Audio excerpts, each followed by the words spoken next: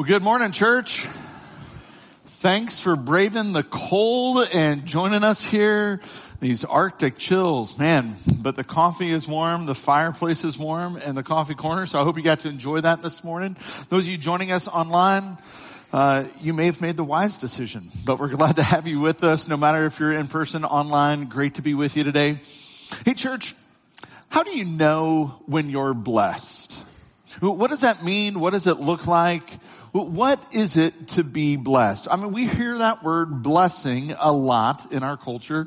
Something goes good, we're like, oh, I'm blessed. Oh, that's such a blessing. Somebody sneezes and we say, that's right, God bless you. Unless you're a Seinfeld fan, then maybe there's a different phrase for that. But, you know, what does it mean to be blessed? If we were to scroll through the social media and we were to see all the posts on social media, we'd probably see on Instagram and Facebook, on TikTok, pictures of people with their toes in the sand and a drink in the hand, the sun overhead, the waves rolling in, hashtag blessed life. Oh, I got the promotion, hashtag living blessed.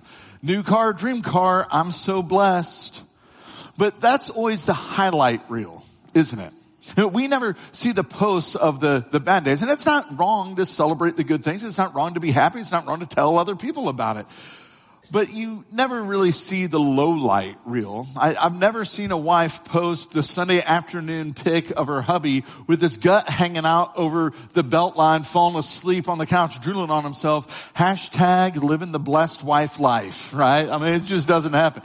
Now, I've never seen somebody post the picture of the unexpected bill for the unexpected car repair saying, hashtag living blessed. So what does blessing really mean? What does blessing look like? Because those are the real hashtags for the rest of us for a lot of the time, aren't they? Like life is not a perpetual happy day. There are some challenging moments along the way. So what does it mean to live blessed? You know, we have this idea in our culture that seems to say if life is good and feels good, if it looks good, then I must be good with God. That must be blessing. But the reality is we know God does want to bless us. Jesus said, I came to give you a full and overflowing life. I think that could be described as a blessing. But the same person who said that, Jesus also said, in this world you will have many troubles. So maybe a life that is blessed is not a life that is free from troubles and trials, tribulations and temptations. Maybe we've misunderstood what blessing really means. Maybe we don't fully understand what blessing looks like. So if we're going to live a blessed life and we're going to understand what blessings are, it only makes sense to go to the source of blessings, and that's God himself. That's why we're in a series called The Blessed Life, taking a look at the blessing statements that Jesus made at the beginning of his Sermon on the Mount. Now, these are famously known as the Beatitudes, but it's maybe detrimental to think of them just as attitudes. Because this word beatitude actually comes from the Latin and it means blessing. So let's think of them more as statements of blessing. And today we're going to begin by unpacking the first of those blessing statements. I encourage you to take notes today. As always, you can text the word notes to 502-289-1387. It's a great way for you to have something that you can refer back to later for discussion, for thinking through it. Maybe you don't want to use that note app, but take notes. It helps you engage more senses and remember better what we do at this time. Now, if you've got a paper Bible, you can turn there with us. You can also use your digital Bible, but we're going to have the scriptures up on the screen. So Matthew chapter 5 is the beginning of Jesus' Sermon on the Mount.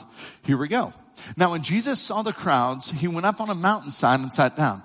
Now these crowds were coming to Jesus because he'd been teaching and he'd been healing and helping, and that got people's attention. They were flocking around him for more healing and help. And then he decided he was going to teach them. His disciples, and a disciple is a student who follows the leader. So these disciples came to him and he began to teach them, and he said this, blessed are the poor in spirit, for theirs is the kingdom of heaven. Now, we spent some time last week unpacking the kingdom of heaven, so we're not going to spend as much time there this week. If you weren't with us last week, I encourage you to get online and listen to last week's sermon. But this week, we're going to spend our time unpacking this phrase right here, poor in spirit. And to help us understand what that means, because that's not language we would use a lot, it's good to go to some other translations. We could translate that this way: blessed are those who know their need of God. Blessed are those who depend only on God. Blessed are those who are starving to death spiritually. Or we could also translate it this way: congratulations to the one who recognizes his spiritual bankruptcy, because he is open to the rule and reign of God in his life. The New Testament was originally written in the Greek language. And the Greek language has two different words for poor.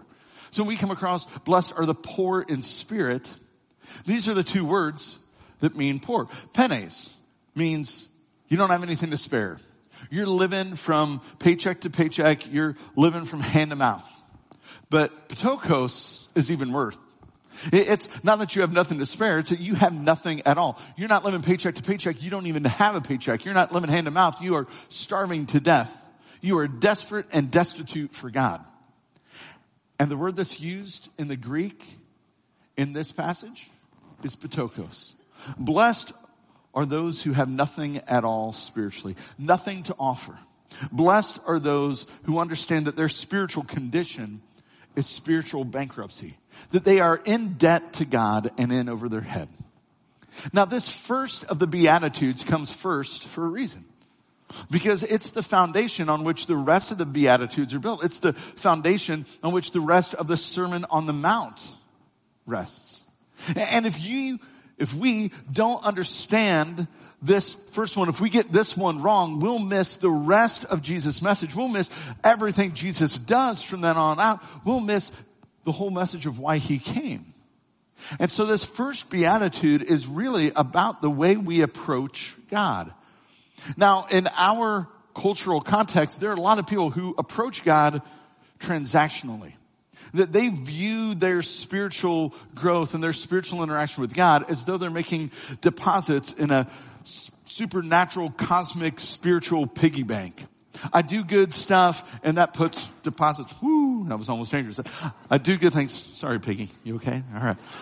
You do good things and I put deposits in the in the piggy bank.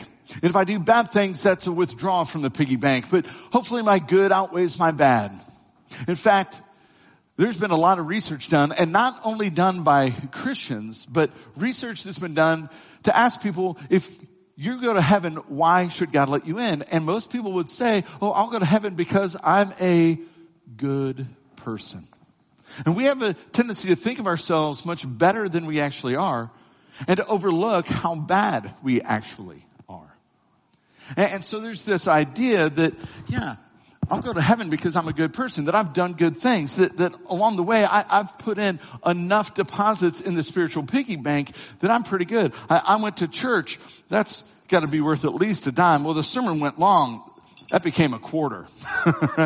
I helped out and I gave some money to the church. That's got to be worth several coins at the bank there, God. I served in the nursery. And there was a poopy diaper, and I had to change it. And the ventilation wasn't good. That's a quarter in the bank there, God, right? I made some good spiritual deposits. I'm a pretty good person. I prayed with my family, and I started reading my Bible. I did that, and I did it again and again and again every day for a week. I made these deposits. I didn't cuss at the person who cut me off in traffic. I put my cart back in the cart corral at the supermarket. God, I'm a pretty good person. I pray several times, and I watch what I say, and I listened to the Christian radio station the other day. That's got to be some coins in the bank there. And we have this idea that we just keep putting spiritual coinage in the bank, and because of that, God owes us something. Like heaven is our reward for how good we've been. But there's also this idea, but God, I deserve some interest along the way. Like you should be blessing me along the pathway to heaven because I'm so good. I keep putting stuff in the bank.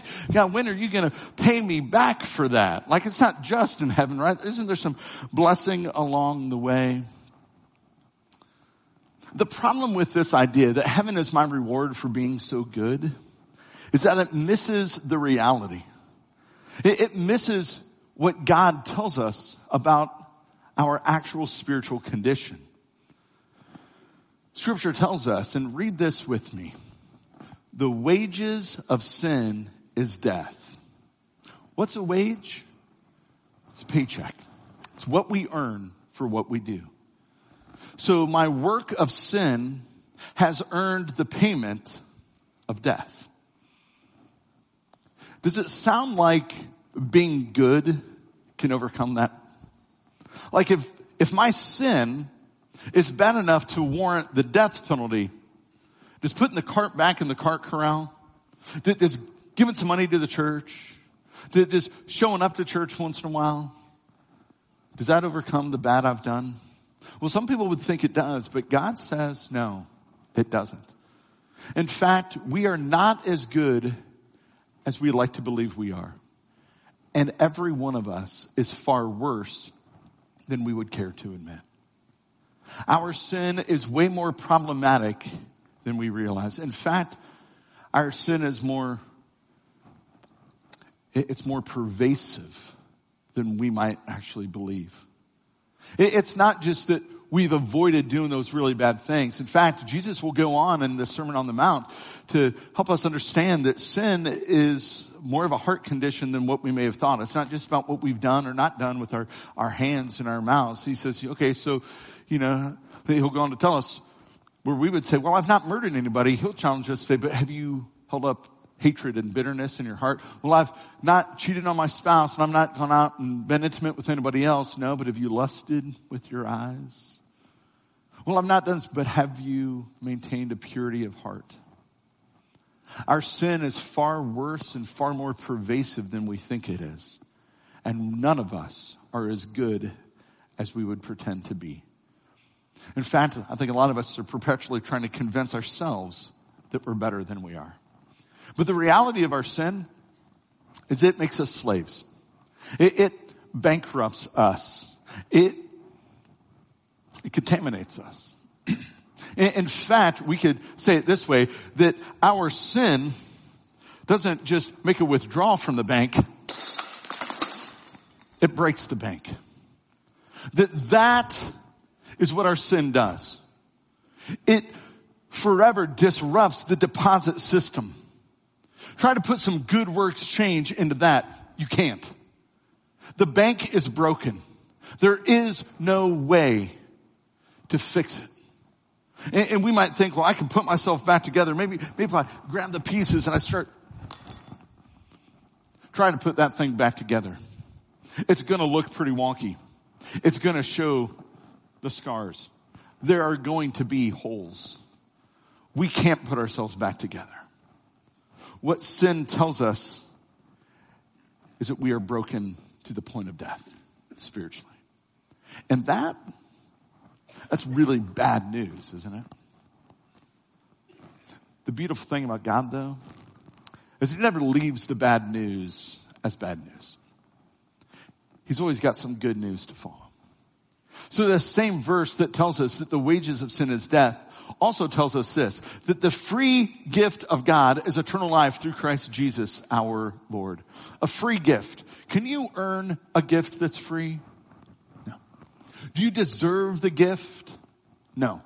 If that were the case, it really wouldn't be a gift. If on Christmas morning my kids were to give me some gifts and I'd say, well, this is great because I've been such a good dad and I've done so many good things for you, you deserve to pay me what I've earned as dad. I deserve good gifts. Do you think my kids would be excited to give me anything at that point? No. I'd be a jerk. That's not a gift, and that's not how you receive a gift. The free gift of God is eternal life. See, the wages of sin is death. What we deserve is death. What we earn is death. What God gives us is life.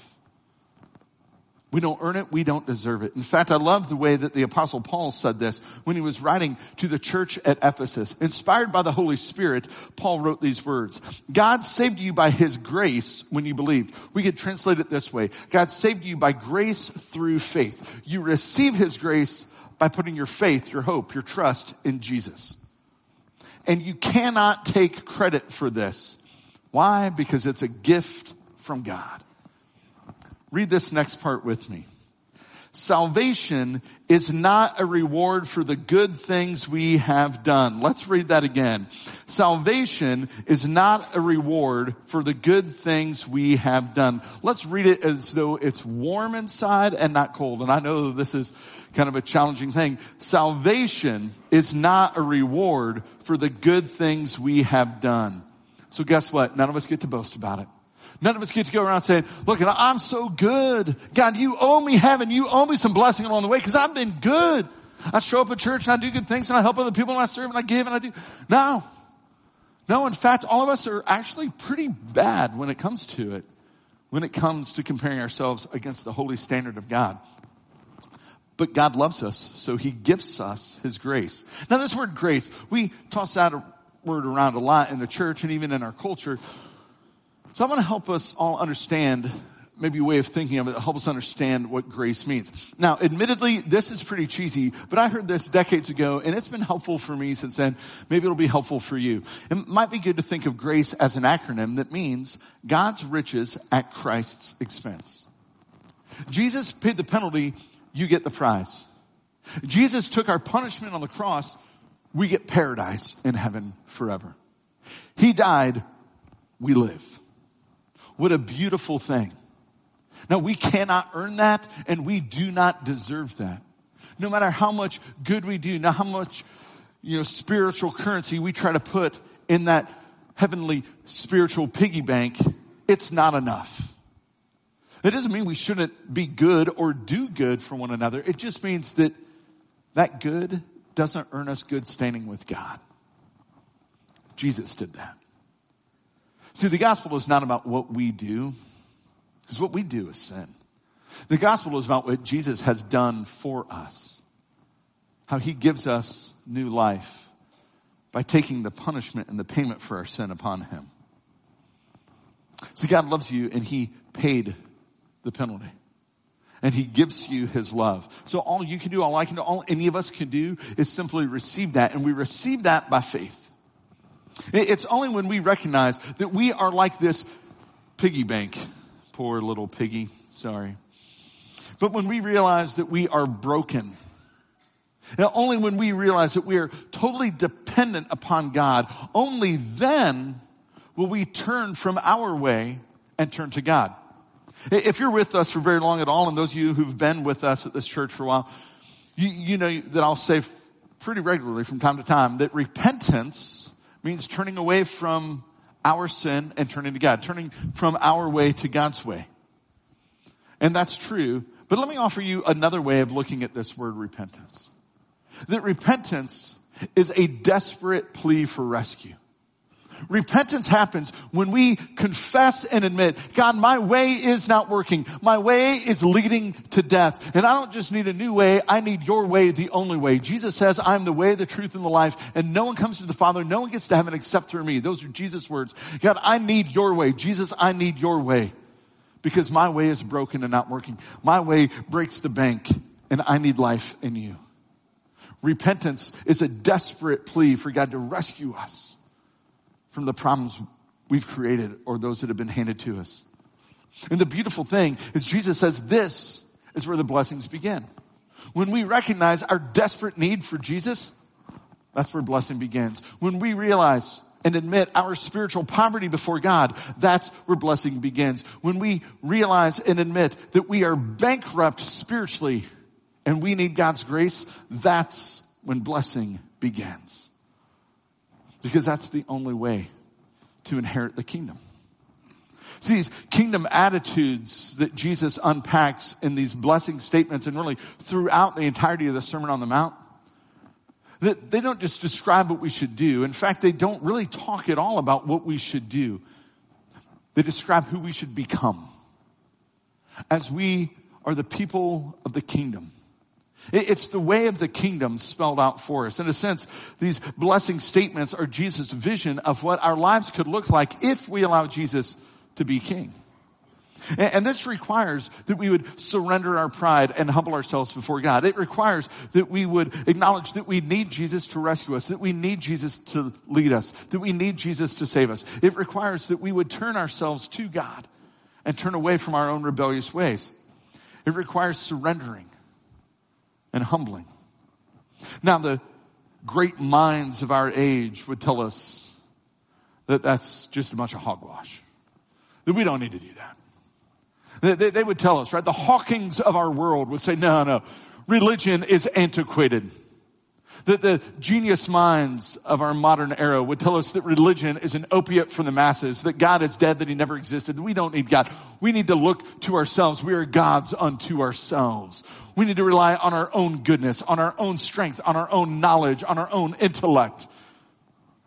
And that is what will save the world. That is what will fix the problems and save humanity. The problem is, our current generation has more access to more information than any other generation before.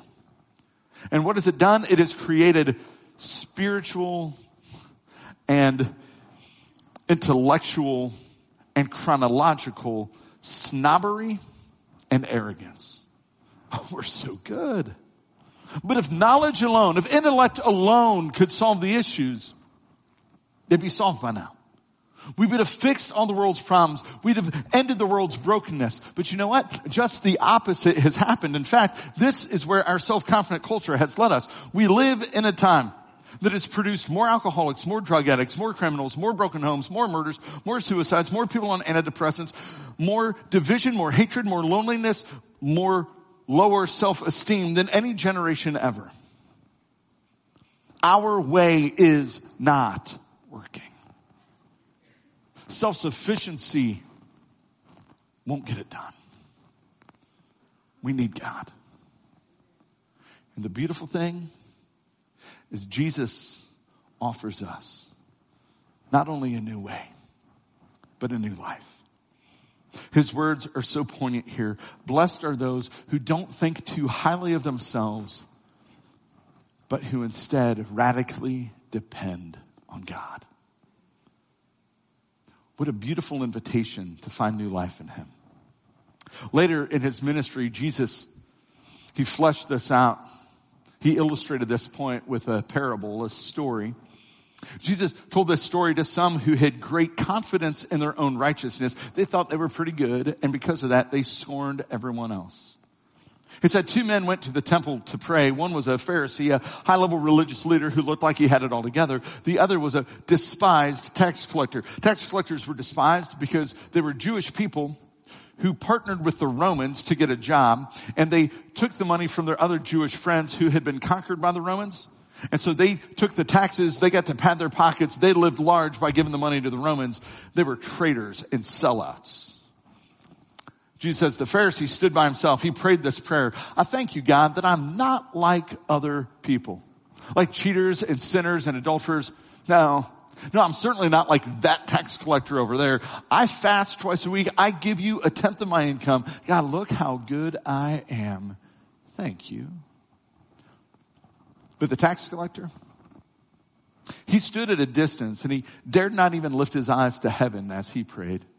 Instead, he beat his chest in sorrow, saying, oh God, be merciful to me because I'm a sinner. And Jesus says, I tell you, this sinner and not the Pharisee returned home justified before God. This word justified might be helpful to think of it in these terms. It's just as if I'd never sinned at all. Which one went home looking good in God's eyes? Not the man who compared himself to others and said, well, I'm better than them. But the man who compared himself to God and said, I'll never measure up. And Jesus says those who exalt themselves, those who lift themselves up, they will be humbled before God. But those who humble themselves before God, God will lift them up. This word we translate blessed in these blessing statements in Matthew 5. This word blessed can be translated as blessed. It can be translated as happy. But this Greek word makarios, I would suggest is best translated congratulations. So maybe more than blessing statements, they're celebratory congratulation statements. Congrats to those of you who know your spiritual dependency on God, because that is what unlocks the kingdom of heaven. Congrats to those of you who know that you are bankrupt spiritually before the Almighty, because that is where the kingdom is found. Because instead of trying to build up your own kingdom and doing it on your own and trying to look good, you know that you need to look to God. Congratulations for discovering that. See, friend, the reality is we can't be filled with the blessings of God if we're already full of ourselves. If we're already thinking that we're so good, if we're thinking that we're doing good, then we are blocking ourselves from blessing. But when we acknowledge that we're not so good, and that's why we need Jesus, then we have discovered the pathway to his blessing. Only when we are spiritually starved will we get off the throne that Jesus alone belongs on. Only the poor in spirit have fully embraced the reality that the greatest blessing we could ever receive is a relationship with Jesus. That this is the start of blessing. When we realize I need Jesus and he offers relationship with me and I begin there is no greater blessing. And this shapes how we would think of heaven. That heaven is not based on all the good I want to do and all the other people I want to see. But the first thing that comes to mind when we think of heaven is that we get to be with Jesus. And when we have that, we know we are right where God has created us to be. When that's the first thought that comes, and that all the other blessings are shaped around his throne, then we begin to unlock the blessings God has for us. Because the kingdom of heaven cannot be found and cannot be experienced any other way than beginning with a relationship with Jesus and our dependency on him. Now, I'm a pretty thrifty dude. If you ask anybody who knows me well, they would say I'm cheap. I like thrifty. It sounds better. And so as a thrifty, cheap dude, I'm a big fan of twofers, right? I mean, you get the 2-for-1 kind of thing. Well, I love that God, in his infinite wisdom, does so many things that are twofers, right? That what's best for us also brings glory to God. That God is most glorified when we are most satisfied in him. And God is most satisfied, we are most satisfied when God is most glorified in us. Right? You get it. It's a twofer. Our satisfaction, God's glory. They go together. Well, our dependency on God also brings a dependency on one another. It's a twofer. He doesn't only give us relationship with Jesus. He gives us relationship with one another. And these relationships with others, with his people, with the church, is how we find spiritual health and growth and where we find the blessings of life being poured out. And we see this demonstrated in our need for depending on one another. We see this demonstrated throughout the New Testament with dozens of one another statements. In the Greek language, you translate it one another. We find it all over the place in the New Testament. Pray for one another, confess to one another, hold one another up, bear with one another, serve one another, love one another. That one shows up all the time. Love one another, love one another, love one another. Be hospitable to one another, greet one another, be kind to one another. Don't hold a grudge against one another. Forgive one another. On and on and on and on it goes. This is why we get so geeked up on groups here at OCC. Because we're convinced there's no better place to experience the one another's in the New Testament than in a group, than in relationship with one another. You cannot fully experience the one anothering of the New Testament by simply showing up to this building for an hour or two on the weekend. Especially not just once in a while.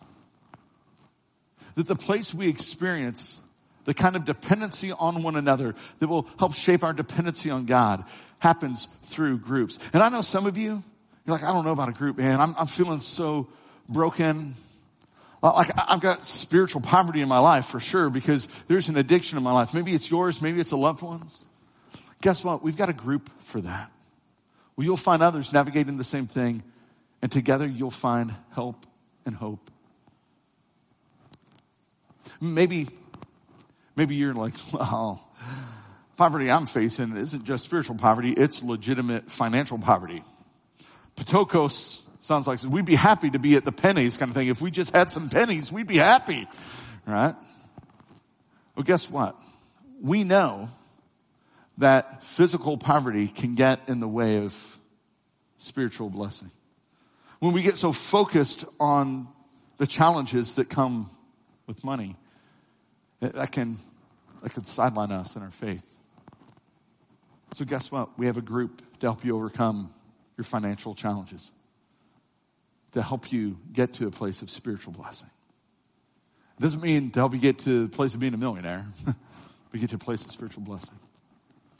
Some of you are like, man, I've got some spiritual poverty in my life. I've got some things that have gone wrong and some toxicity, and I just need to turn my life around. Guess what? We got a group for that.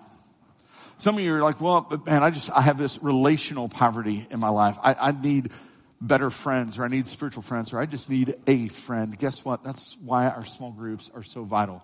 Because in a small group, you'll find a safe group of spiritual friends who will love you and help you, and they'll keep God's word at the center of the friendship. Now, maybe you're not sure what group to begin with. Well, I'm going to encourage you to start with Rooted. I said Rooted. There we go. And you ask anybody who just gave the whoop for Rooted, and they'll tell you why it's so vital. Rooted is like our intro to groups. It's like our intro to the church in a sense.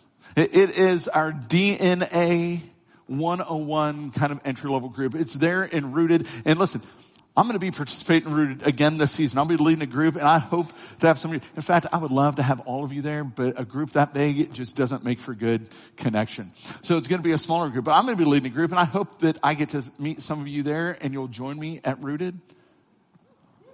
Because Rooted is such a great place. It's a place where we find deeper connection to God. And listen, it doesn't mean that if you've been around the church for a while, you don't need it. In fact, some of you who've been here longest need it most. We have a guy in our church who's 80 years old. He's been a high-level kingdom leader for decades. And when he went through Rooted, he told me on the backside of it, he said, you know, Fitz, this is one of the best things I've ever done in my faith. I wish I'd have had this 70 years ago.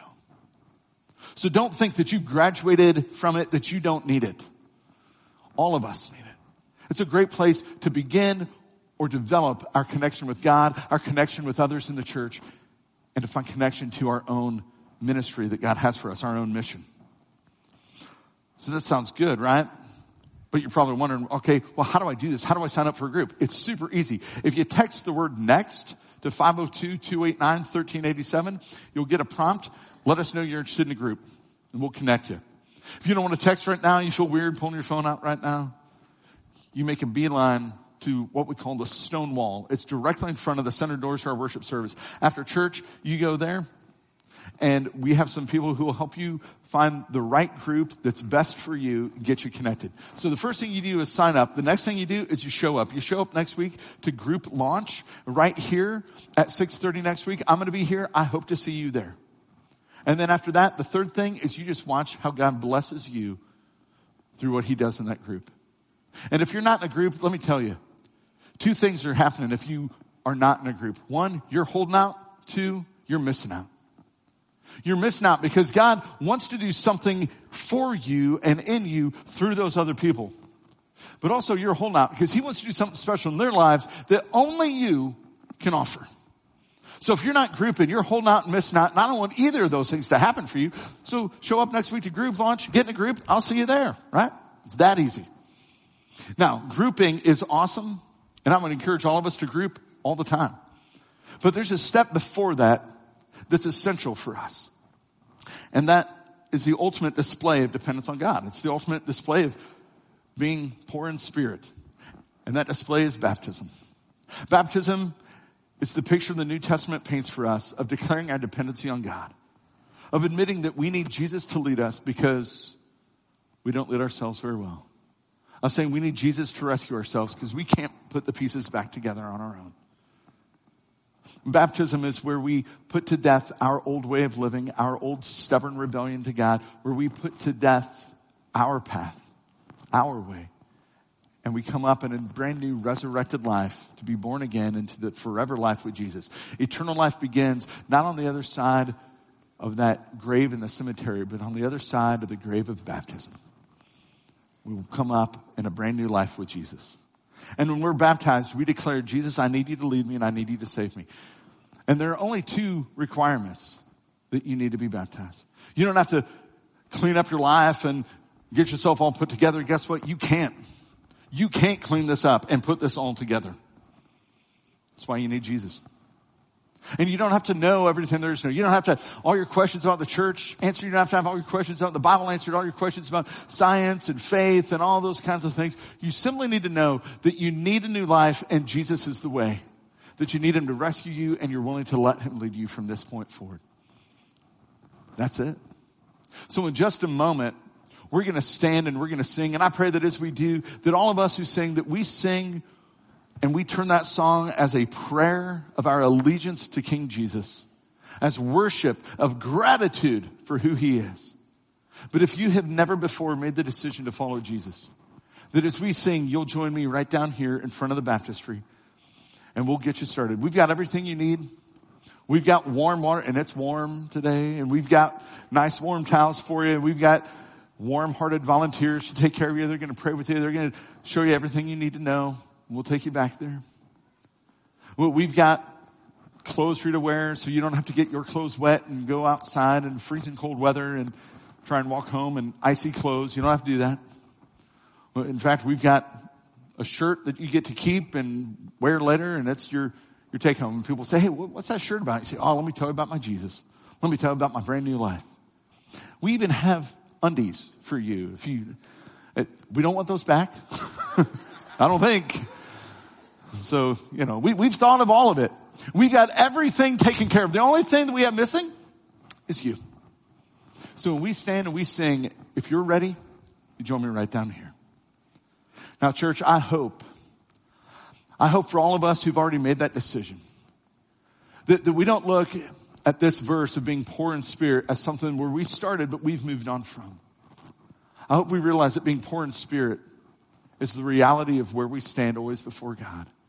Jesus, I need you, and I'm so glad I've got you. Thanks for loving me. Friends, may this move us to a daily declaration of dependence on God. Choose to depend on God, not just today, not just in a moment, not in a moment of baptism, but every day, all the time. In fact, I want to encourage you to stand with me and declare your allegiance to Jesus once again. So if you've been baptized, let's go ahead. Everybody stand up. I'm going to have you repeat this after me. I believe that Jesus is the King, the Son of the living God. And I follow him as my leader and as my rescuer. Oh God, may this be our prayer every day. Our daily prayer of allegiance. Our daily prayer of dependence. Our declaration that you are King, that you are rescuer, that you are leader, and that we need you. God, may our lives demonstrate our dependence on you. Jesus, we bring nothing to the table.